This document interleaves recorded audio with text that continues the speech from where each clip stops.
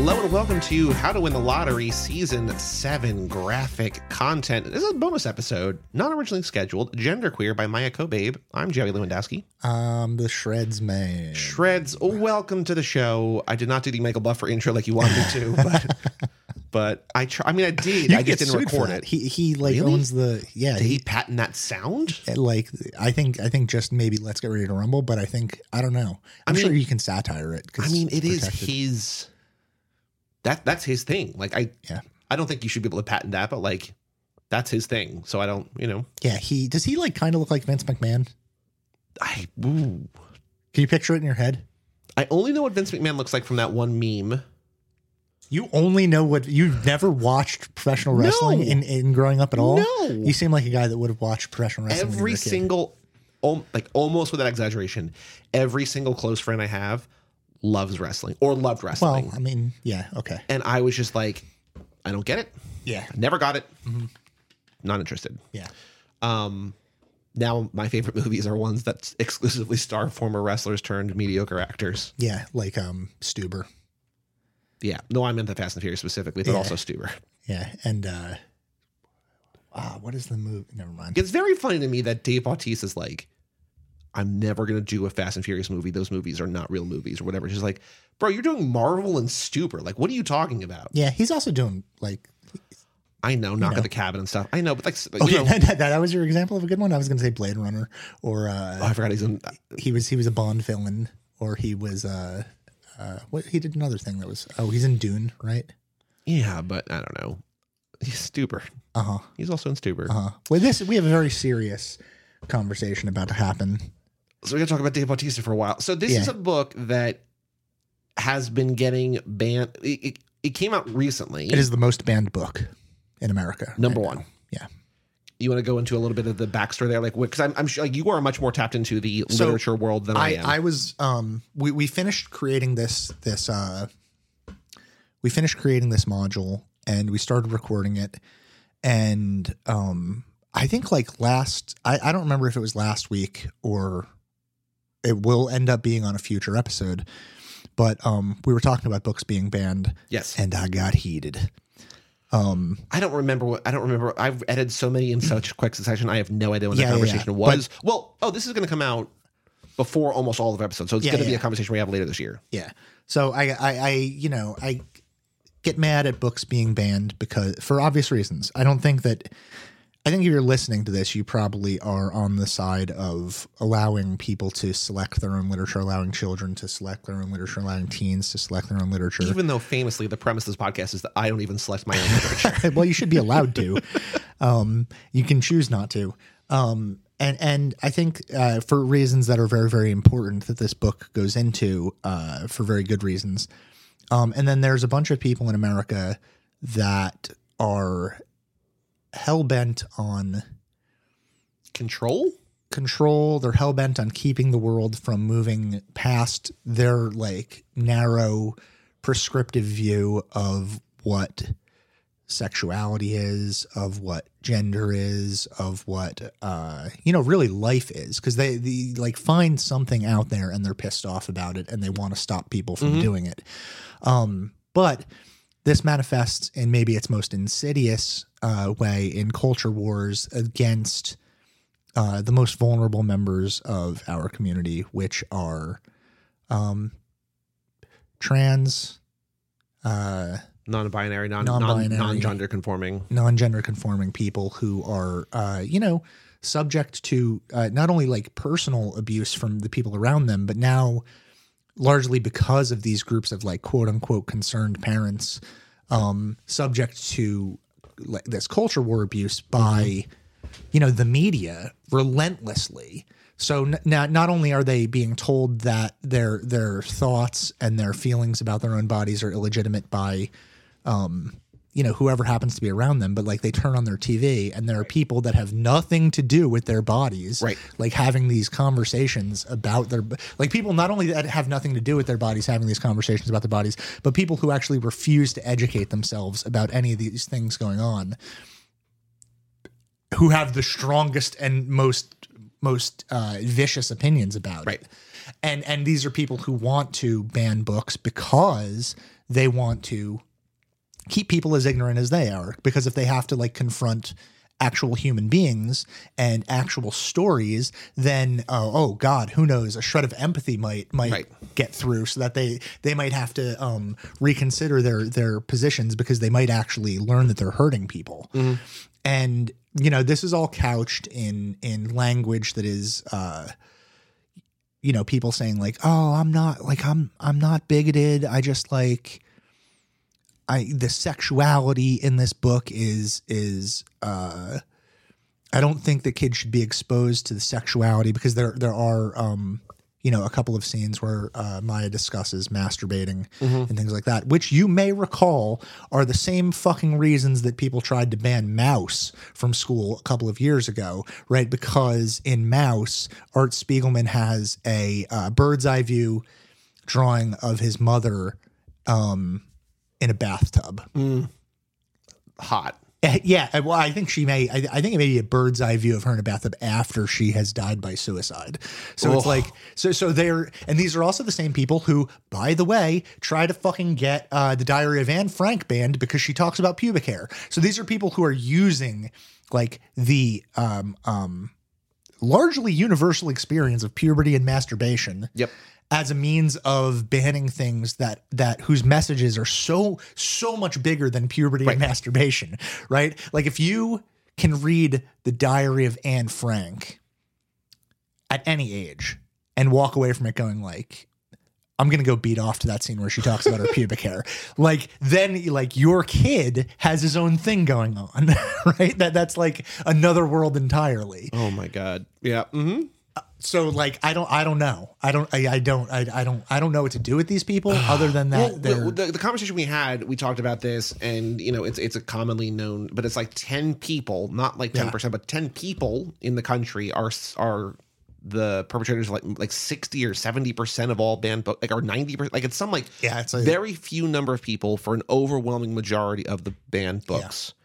And it's annoying. And I think since we had this conversation, Scholastic backpedaled away from its like easy, because they had this. That thing, is what the conversation was about. They're like, we're going to clump all these things, and schools can opt out of like challenging literature or whatever. And they're like, no, you know what? We're not going to do that. And so, but it was like after they got like publicly shamed on the internet. It's like, opt out of it by not buying the book, you big fat cunt.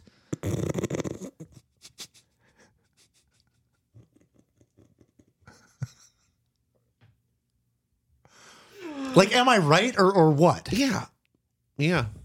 Although I guess the part is like they don't want that book to be at the school. Like if you have a Scholastic book fair or whatever, right? Like, I don't know. Like that is a parenting issue. That's not like a school issue. Right. You're encouraging hands-off parenting.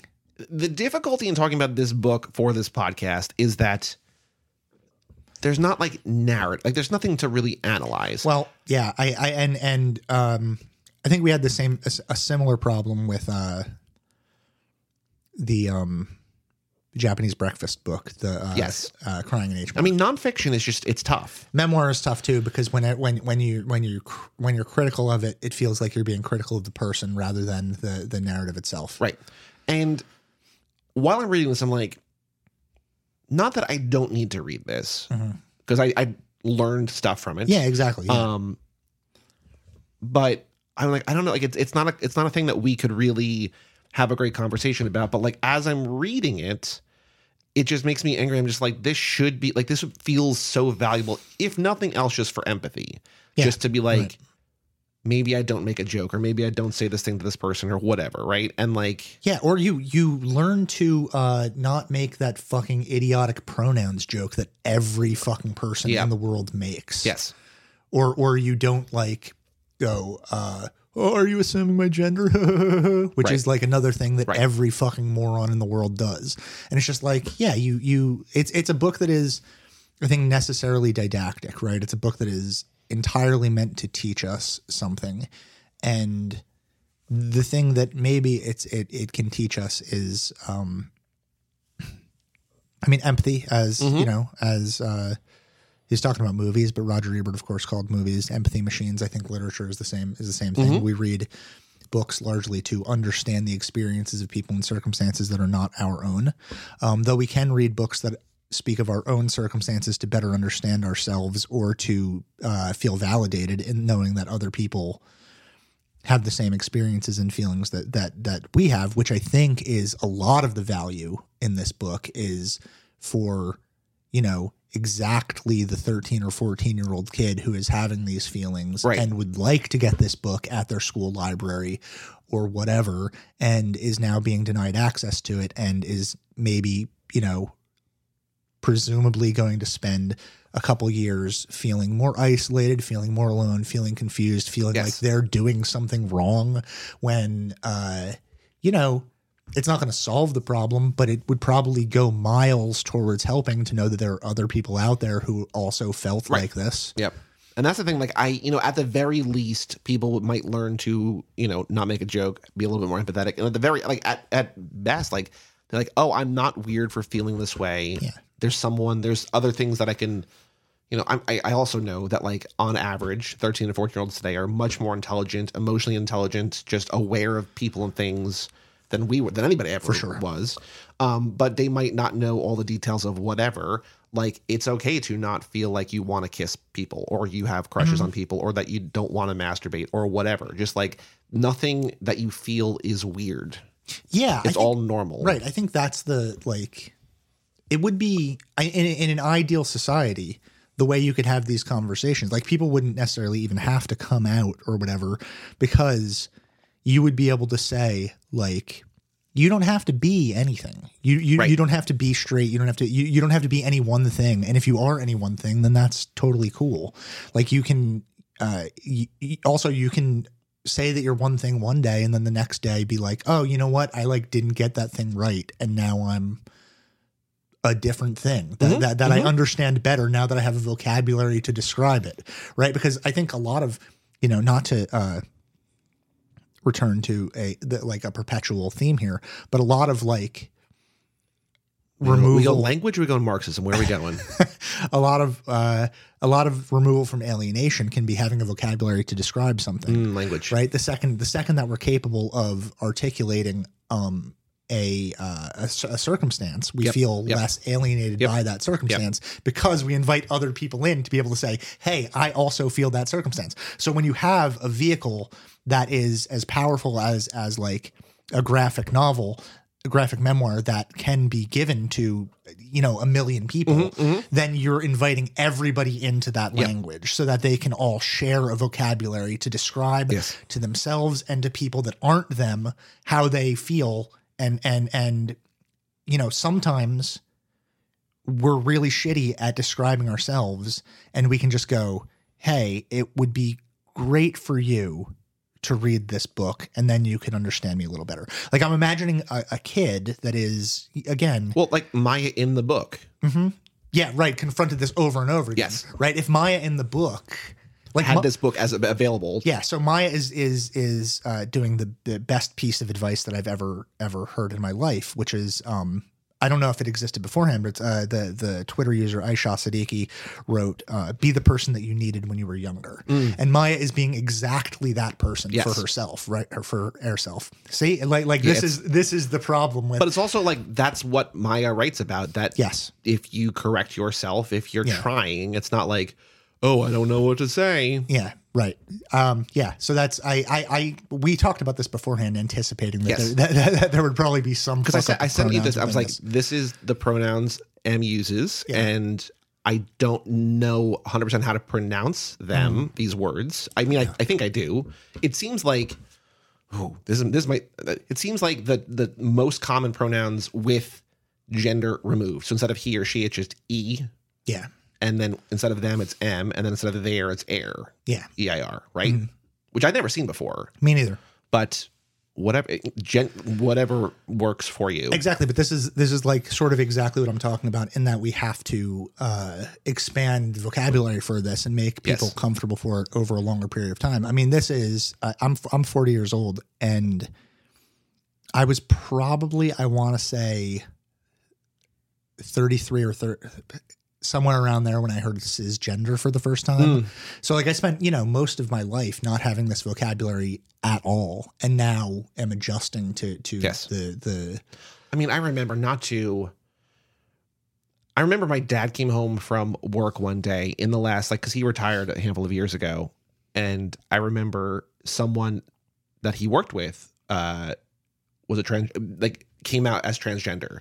And I was just like, I don't know, this 65-year-old man is going to in terms of my dad, just like, this feels like, and like, he is a good person, like, and doesn't want to like make people feel less than. I'm just like, how do you combat that long of like thinking about things in a certain, just like, it feels like the world is shifting away. And I think he did fine. Like, I think it's just a matter of good intentions, right? And not being a person who is angry when corrected. Like you have to be willing to be corrected about things and not get defensive. Right. Exactly. Which is a lot of like so much of this book. And it ends on this too, where Maya is saying like, how like kind of, frightening or like imposing it is to tell someone to use the correct pronouns. Yes. And how like, that might make one feel a little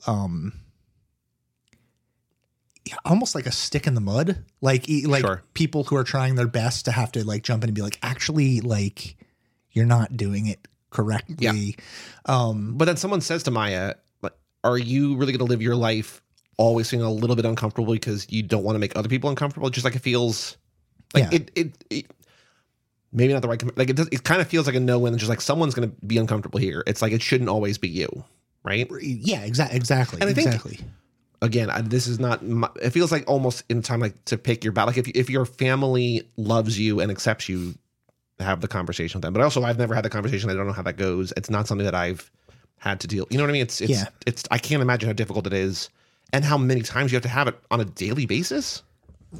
Yeah. That's, like, it seems so tough. I think a really frustrating thing is that like a lot of the conversation around this like ends up with people being like, oh, I have to worry about like offending people all the time. And I have to worry about blah, blah, blah.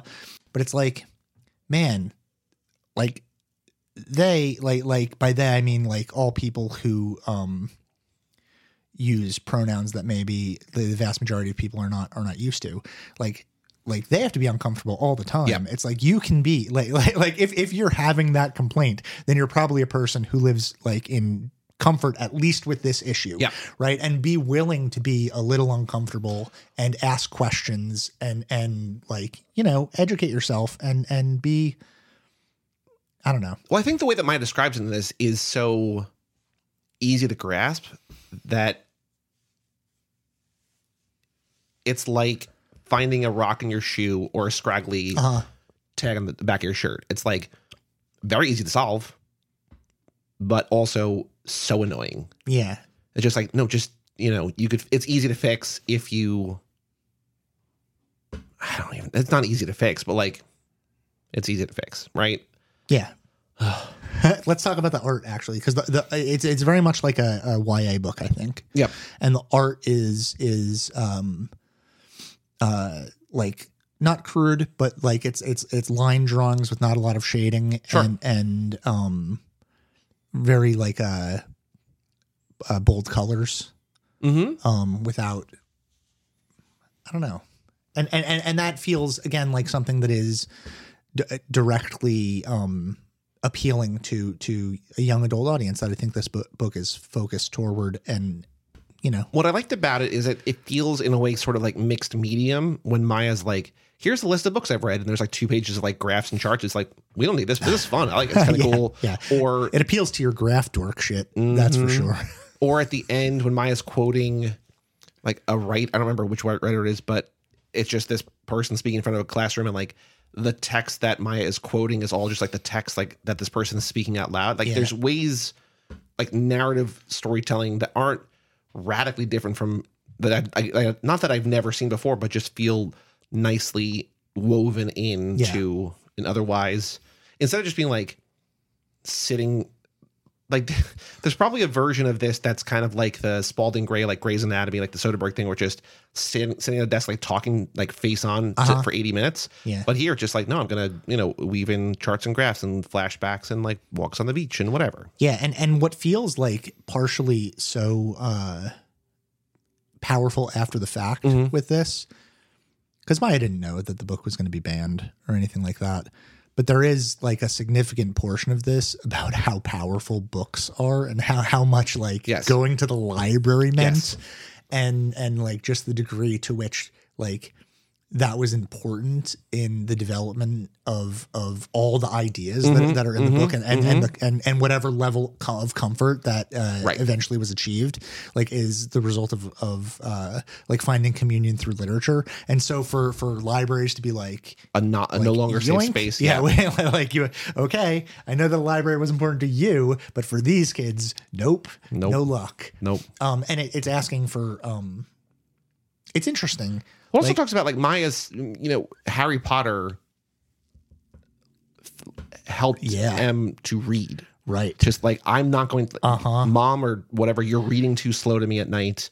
I'm not going to be left behind. I need to read this. And Maya teaches himself to read with Harry Potter. Like that's. And the tragic irony of J.K. Rowling. Which is not addressed. Now being like one of the fucking ugliest humans in the world. Notorious TERF, J.K. Rowling. Yeah, I mean, geez, it's but that again, that's the power of like to feel so isolated and then be like, right, no, I'm going to do this, and then to do it, and then to create yourself, and then to go through like well, I guess my words aren't appreciated or whatever. Yeah. My experience is invalid. And then also like furthermore, the absolute fucking irony of like every time that a book has ever been banned, it actually just like boosts sales. Yeah. It makes it into like a significantly large, it's like such a Streisand effect thing, right? Where like the call to attention makes it like shoot to the top of every Amazon list, which is part of the reason like why we're doing this in the first place, because like, I didn't really know about this. I don't know that I would have known about this book that much if I hadn't heard about it being banned at such frequency. I probably would have like just quietly changed a handful of kids' lives, and that would have been that. Yeah. But then some angry woman in Florida or wherever, probably Florida, is just like, I don't want my kids reading this book. Well, don't do the accent. That's Hey man, we're dunking on these people. I'm also kind of dunking on Florida. I'm sorry, Florida. I like Florida. But yeah, it is the worst state in America. It's a quick read. It's a very quick read. My library had it both, I think, maybe not digitally, but they definitely had multiple copies of it. Yeah. Physical copies. I have two real, like I think real criticisms of the book that are a problem for me. Okay. Number one, the TERF argument enters, right? Maya has an aunt who is a lesbian and an old school second wave feminist. A lesbian radical feminist. And this aunt thinks that being gender nonconforming is misogynistic. Yes, because it's like the result of because Maya does not want to be like a woman is hateful to all women. Yeah, because society has brainwashed women against themselves with internalized misogyny and stuff like that, which is the TERF argument. And then we fast forward in the book and they hug goodbye. Yeah, we don't get that tough conversation, which it feels like addressing that argument is very important to me. Yep. And I would like to see that, if only to give other people the vocabulary to address that argument. Yes. Right? What's the other criticism? Oh, the fan fiction shit. I do not care. You love it. I think that is a very important thing to the queer community. Like very important thing. But okay, I would like to know why. I don't fully understand. I want to know why, and I think part of it is because, and I don't know this for a fact, but I think part of it is because there is so little percentage-wise storytelling, books, movies, TV shows, whatever, that at all reflects the sexuality, the kind of relationships, the kind of people they have. And so they have to create the like people who read and write fan fiction have to create it themselves. Yeah. To just have more out in the world. I understand. And I think the fact that it's just like maybe cute boys that they like, I don't understand like the why, like I want to see the members of One Direction fuck one another. Well, this is the problem for like the One Direction thing is the specific problem. Like if But I remember that like I know that's a I know, big thing in the world. But like that should be the realm of 14-year-olds writing on Wattpad. It should not be the realm of grad students. You know, when Maya says that it was they were in grad school, it's just like, ooh. Yeah, why are you writing like these stories about like One Direction? But again, also at the same time, it's just like each other. Whatever you I guess need to get through the day. I don't like it though. I think it's also just kind of community, right? Like I think it's like a kind of community that you're not part of, that I'm not part of. Sure, that, yeah.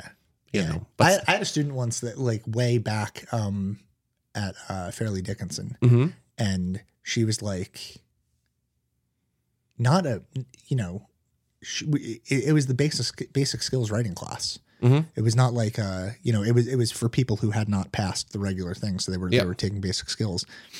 And we were talking about writing, and she was like, I love creative writing. And I was like, oh, you write your own stories? And she was like, I have 14,000 readers a day on Wattpad. I write she was writing a story about like someone being in love with the Grim Reaper or something like that. And I was just like, are you fucking kidding me? You have 14,000 readers? That's more than like... It's more than this podcast. That's more than... No, wait, no, 30,000. Yeah, it's about half. It's about half. Get it together, Joey. I was like, no, but that 14,000 readers is more than most novels that come out. So like the fan fiction community or like the Wattpad community of like writing these either young adult or slash fic or whatever kind of stories is immense. Yes.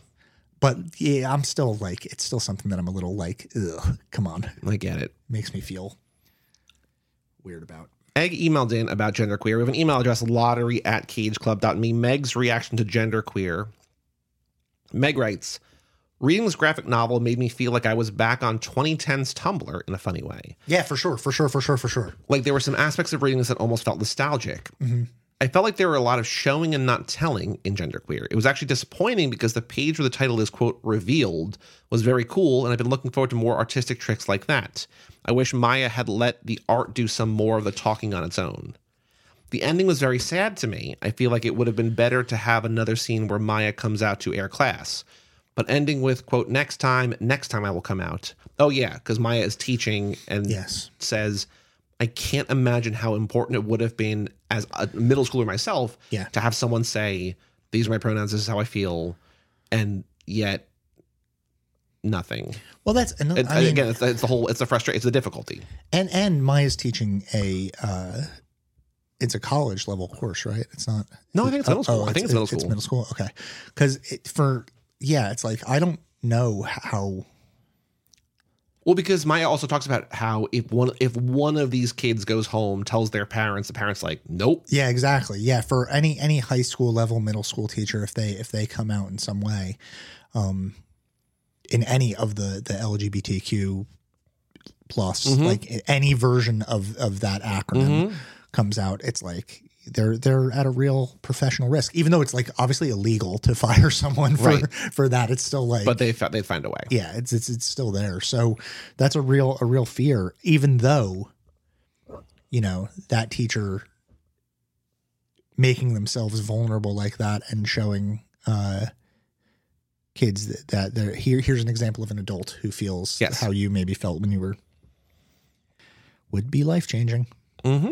Egg writes, the ending was very sad to me. I feel like it would have been better to have another scene where Maya comes out, but ending with next time I'll come out, felt like there was an implication that A never came out to air students at all.